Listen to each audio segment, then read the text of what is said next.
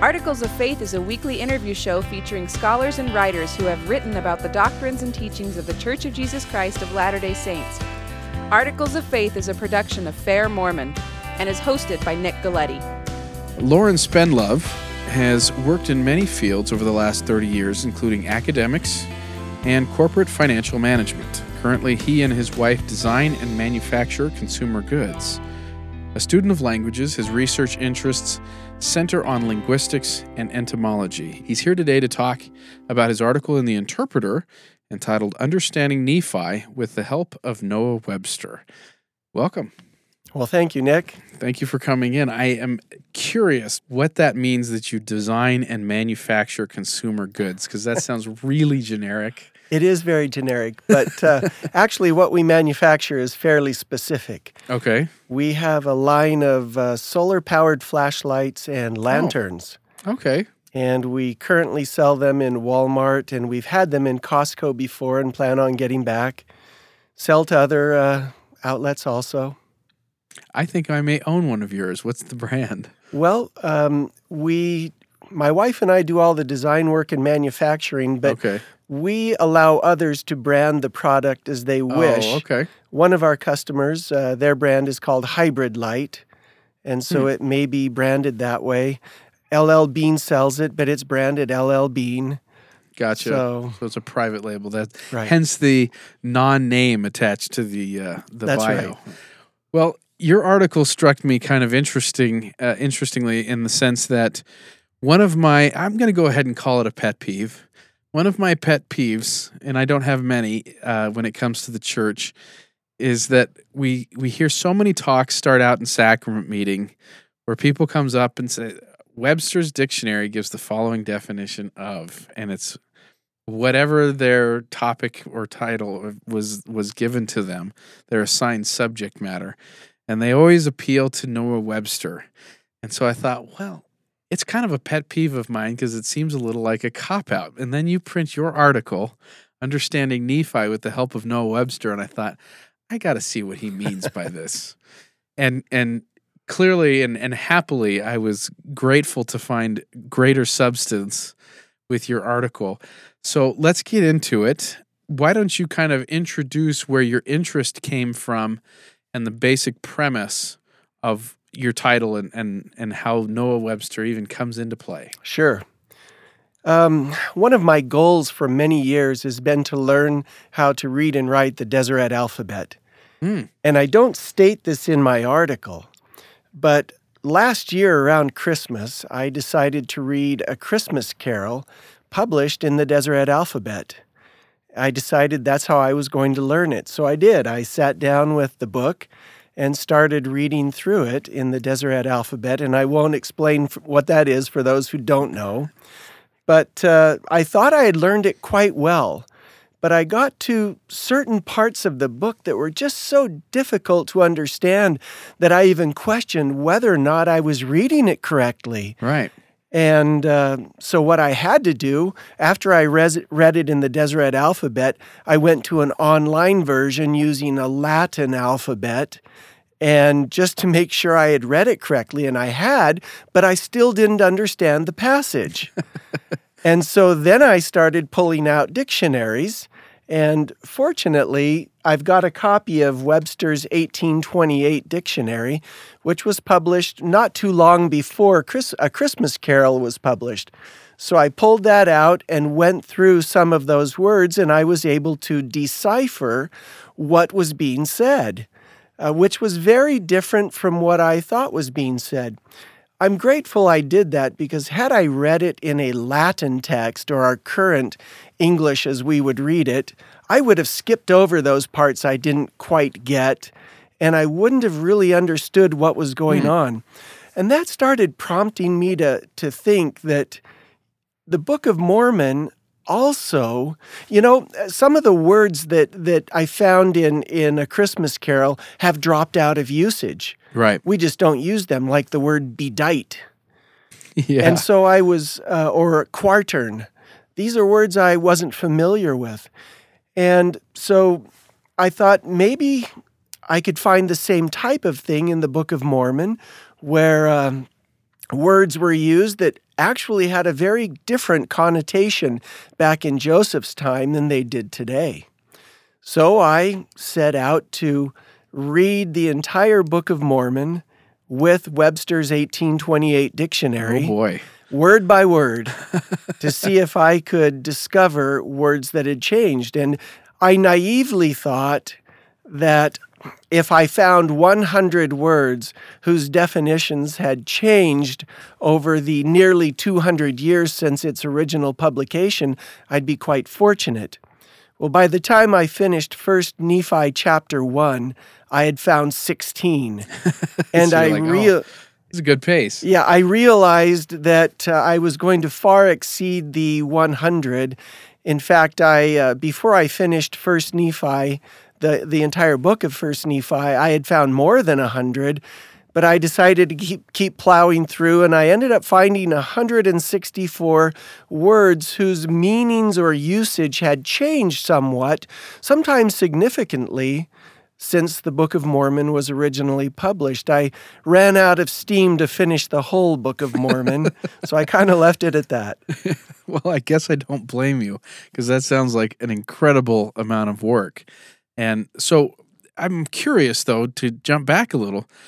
Who just has an 1828 dictionary lying around? Well, I mean, what brought that around? Yeah, It's huge, by the way. Yeah, actually, it's a facsimile copy of the 1828. I've always been interested in words and their meanings and where they come from. I served a mission as a young man in Brazil and was fairly naive of the English language until I started learning Portuguese, and then I started understanding what a lot of English words meant. Yeah.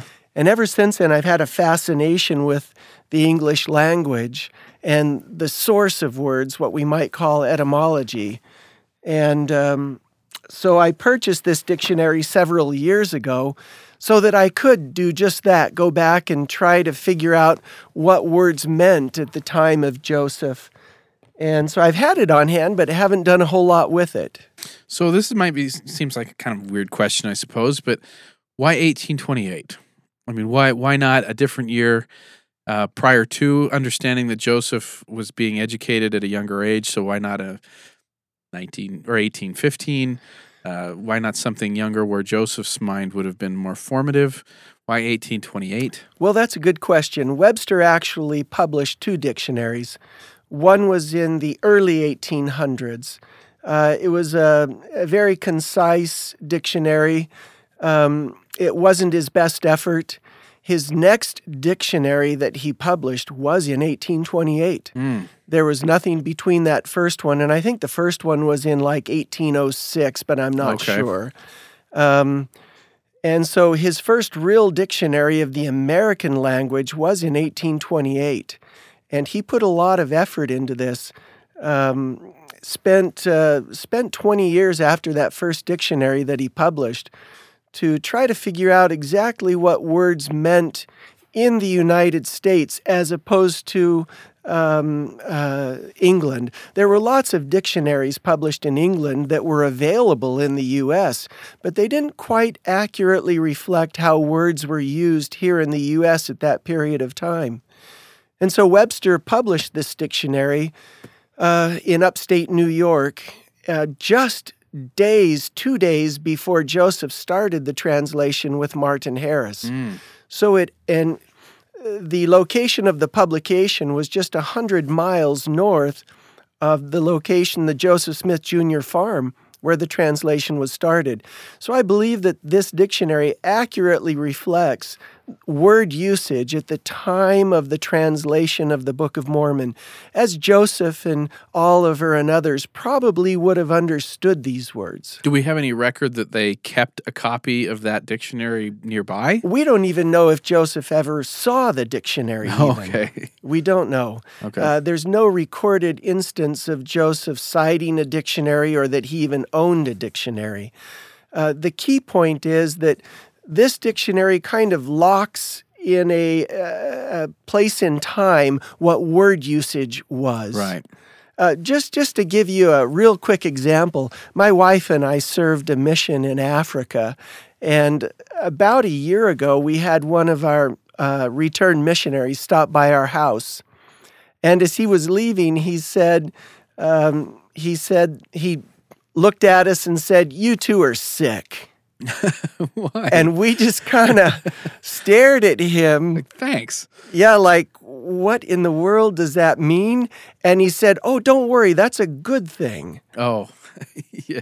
And of course, I wasn't familiar with the use of the word sick in that sense. The point is, words change their use over time, meanings change, definitions change all the time. And something like this dictionary gives us a snapshot of what words could have meant at the time that Joseph was doing the translation. Yeah.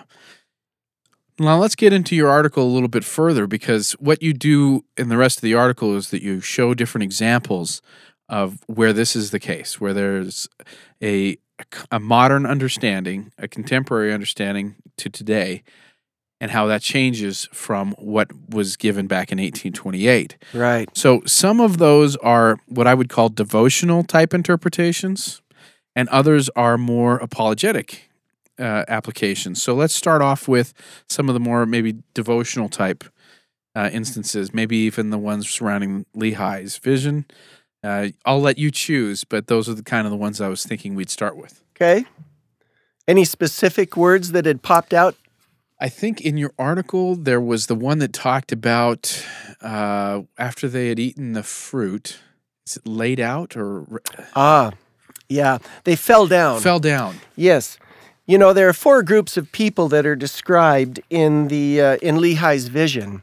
And the only difference that you can really find between the 3rd group and the 4th group, the 2 groups that actually reached the tree. Right. One group, it said that they partook of the fruit and then later they were ashamed. Where the other group, it said they fell down and partook of the fruit. And that's a key here. Well, even the word partake is something you analyzed too. It is. And partake has a very different meaning today than it did back at that time. I'm going to put on my reading glasses here. I'm getting just that old. If you look at the term to fall down, it had a very specific meaning. Boy, I want a copy of that, by the way. You've got it all charted out and spreadsheeted. That's nice. I do. Excel is a wonderful thing. So if you go back to Webster as 1828 and look at the term to fall down, the first definition under to fall down is to prostrate oneself in worship. Now, that's a fascinating definition. If you look at the Oxford definition for today, the Oxford American Dictionary, it says that the definition of fall down is to be shown to be inadequate or false, to fail. Well, when this successful group of people fell down at the tree of life and partook of the fruit, they were hardly being false or failing. Instead, I defer to Webster on this. I believe that they actually prostrated themselves in worship. If you do a lot of study on the tree of life, you will see that it is a symbol for Jesus Christ. Right. And so that's the difference between the 3rd group and the 4th group. The 3rd group didn't really realize the significance of the tree. They were there partaking of the fruit, but didn't really understand what the tree was. The 4th group did, and they actually prostrated themselves in worship. So they didn't fall down because they were tired. Well, that is a possibility. That is one of the definitions of fall down, but it's not the primary definition according to Webster. Again, it's to prostrate oneself in worship, or it even continues to bend or bow as a suppliant. Now, we find evidence that to fall down in the Book of Mormon did mean to prostrate oneself in worship, because later we have the case of Laman and Lemuel, and they actually, it says they fell down and Nephi said, they fell down and were about to worship me.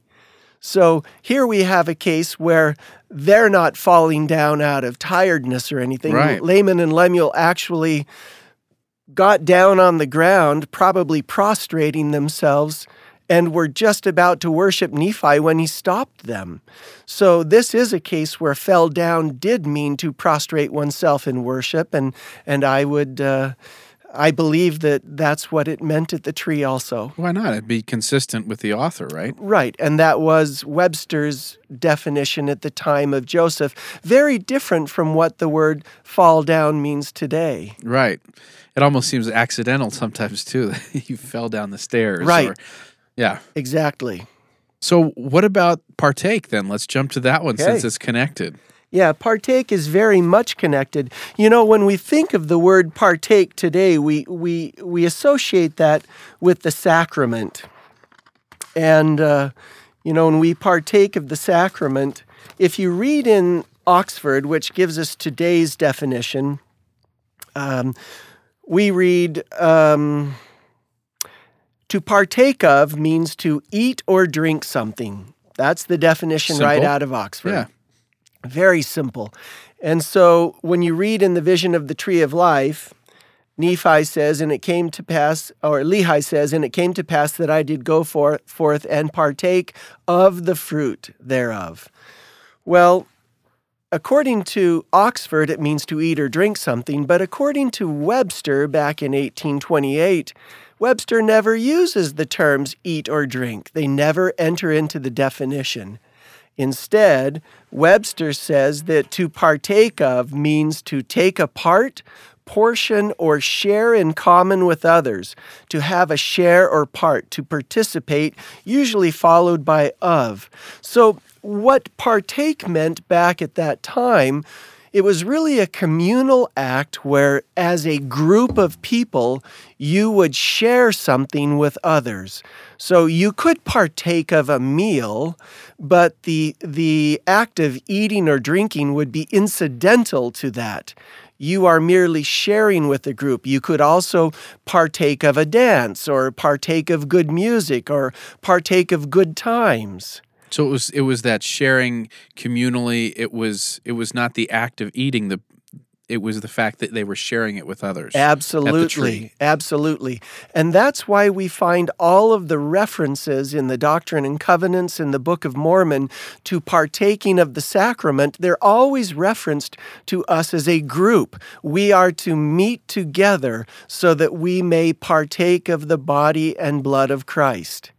We don't do it as an individual act. We do it as a group. Yeah. It is a group act. It's a communal act. And that was the meaning of the word partake, especially when it was followed by of, as it is in the Scriptures. Yeah. So those are some of the more devotionals. And you actually have plenty more in the article that you go into.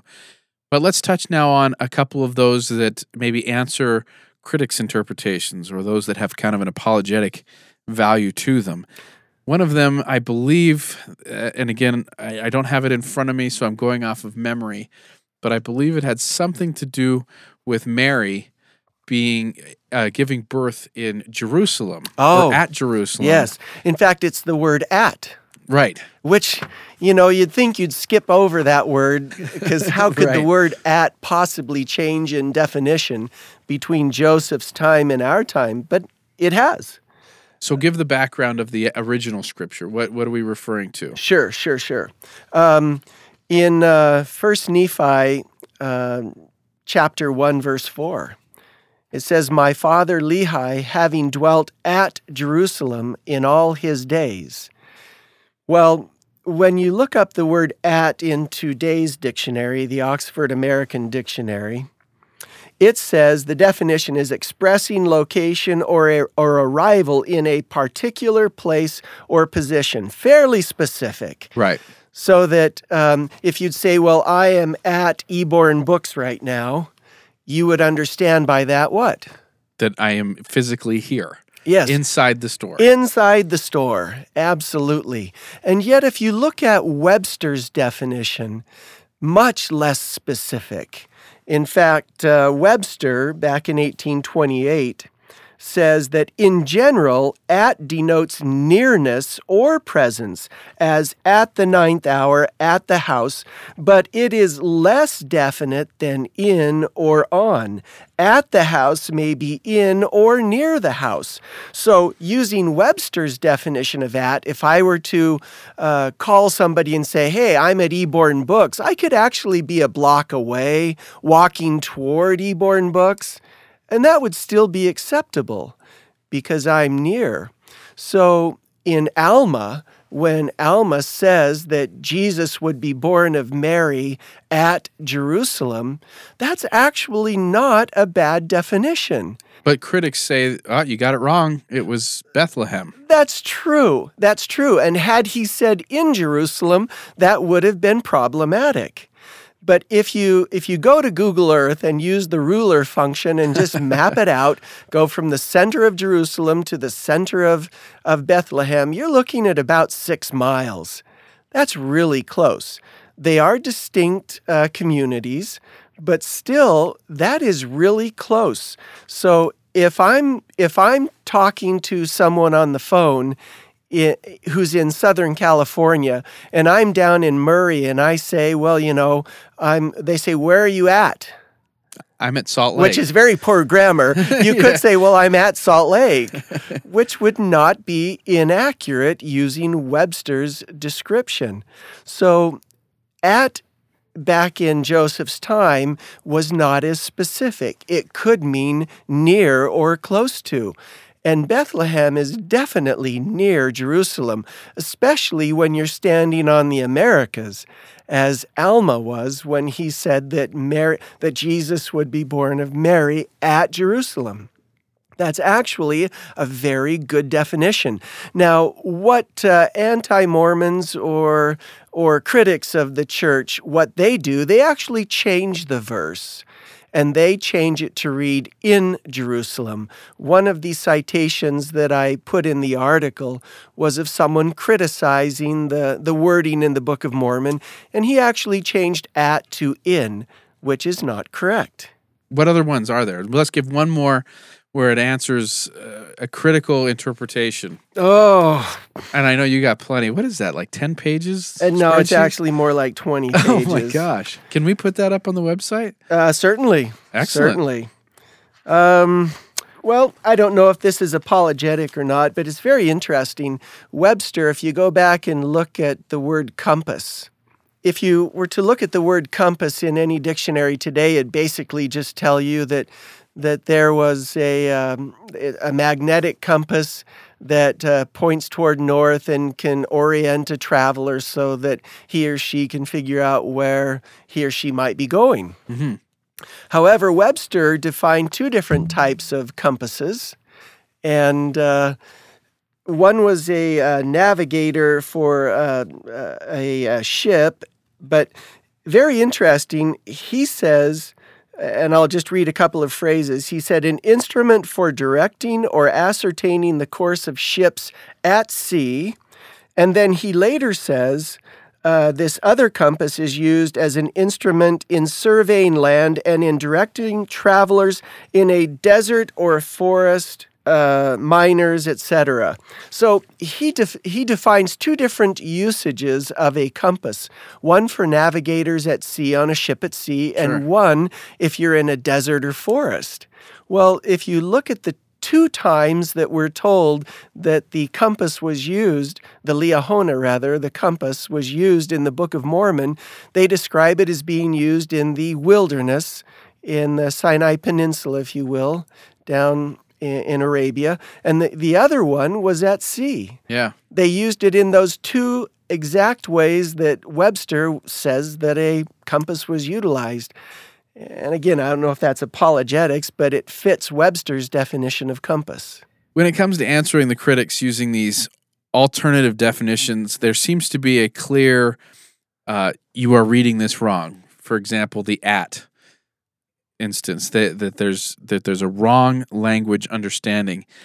With some of these more devotional aspects, it seems like you're not coming out as strongly on those things, meaning this is just another way to look at it. Well, I don't want to be dogmatic and say that this is the only way to interpret it. What I'm doing through this article is offering a new insight for individuals so that they don't have to sit down with an 1828 Webster's dictionary. Right. They can instead look through this chart and see which changes have occurred from that point and let them decide for themselves what may be appropriate. In some cases, the modern definition may be totally appropriate, but it also may not be. For example, let me just throw one out there.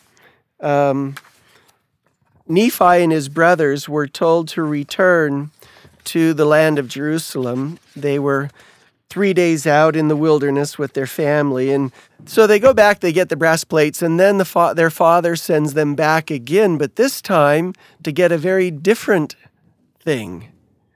They went back to get wives. Right.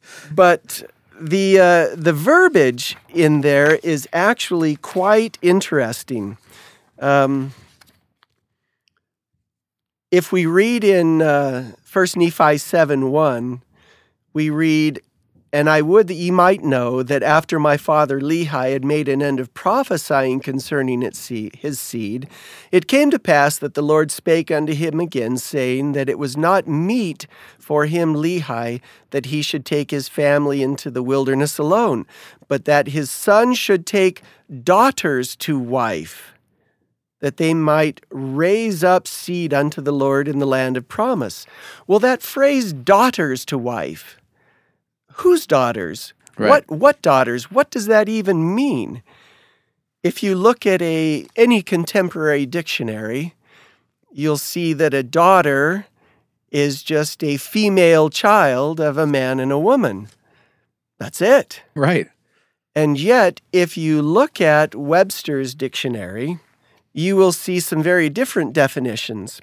It says a woman, and when used in the plural, female inhabitants. So no lineage or no descent implied there. It's just daughters were female inhabitants of the land. Well, I think what the Lord wanted to do is to make sure that his sons were taking women to wife that were Israelites and not of some other lineage. And better to take women to wife, female inhabitants of this land, than of a barbarian country, if you will. And who knows where they would end up, right? That's right. So I don't think that this is implying that it was the daughters of Ishmael or some other specific daughters. When he says daughters to wife, that was just female inhabitants or women in general. Interesting. Well, there's a lot to look at in the article, and a posting or a link to that article will be found in conjunction with this episode at blog.fairmormon.org. And I guess we're going to have access to this 20-plus page spreadsheet that we'll also put a link up to. And so there's tons to study. I'm curious when you will muster up the strength to keep going in the Book of Mormon.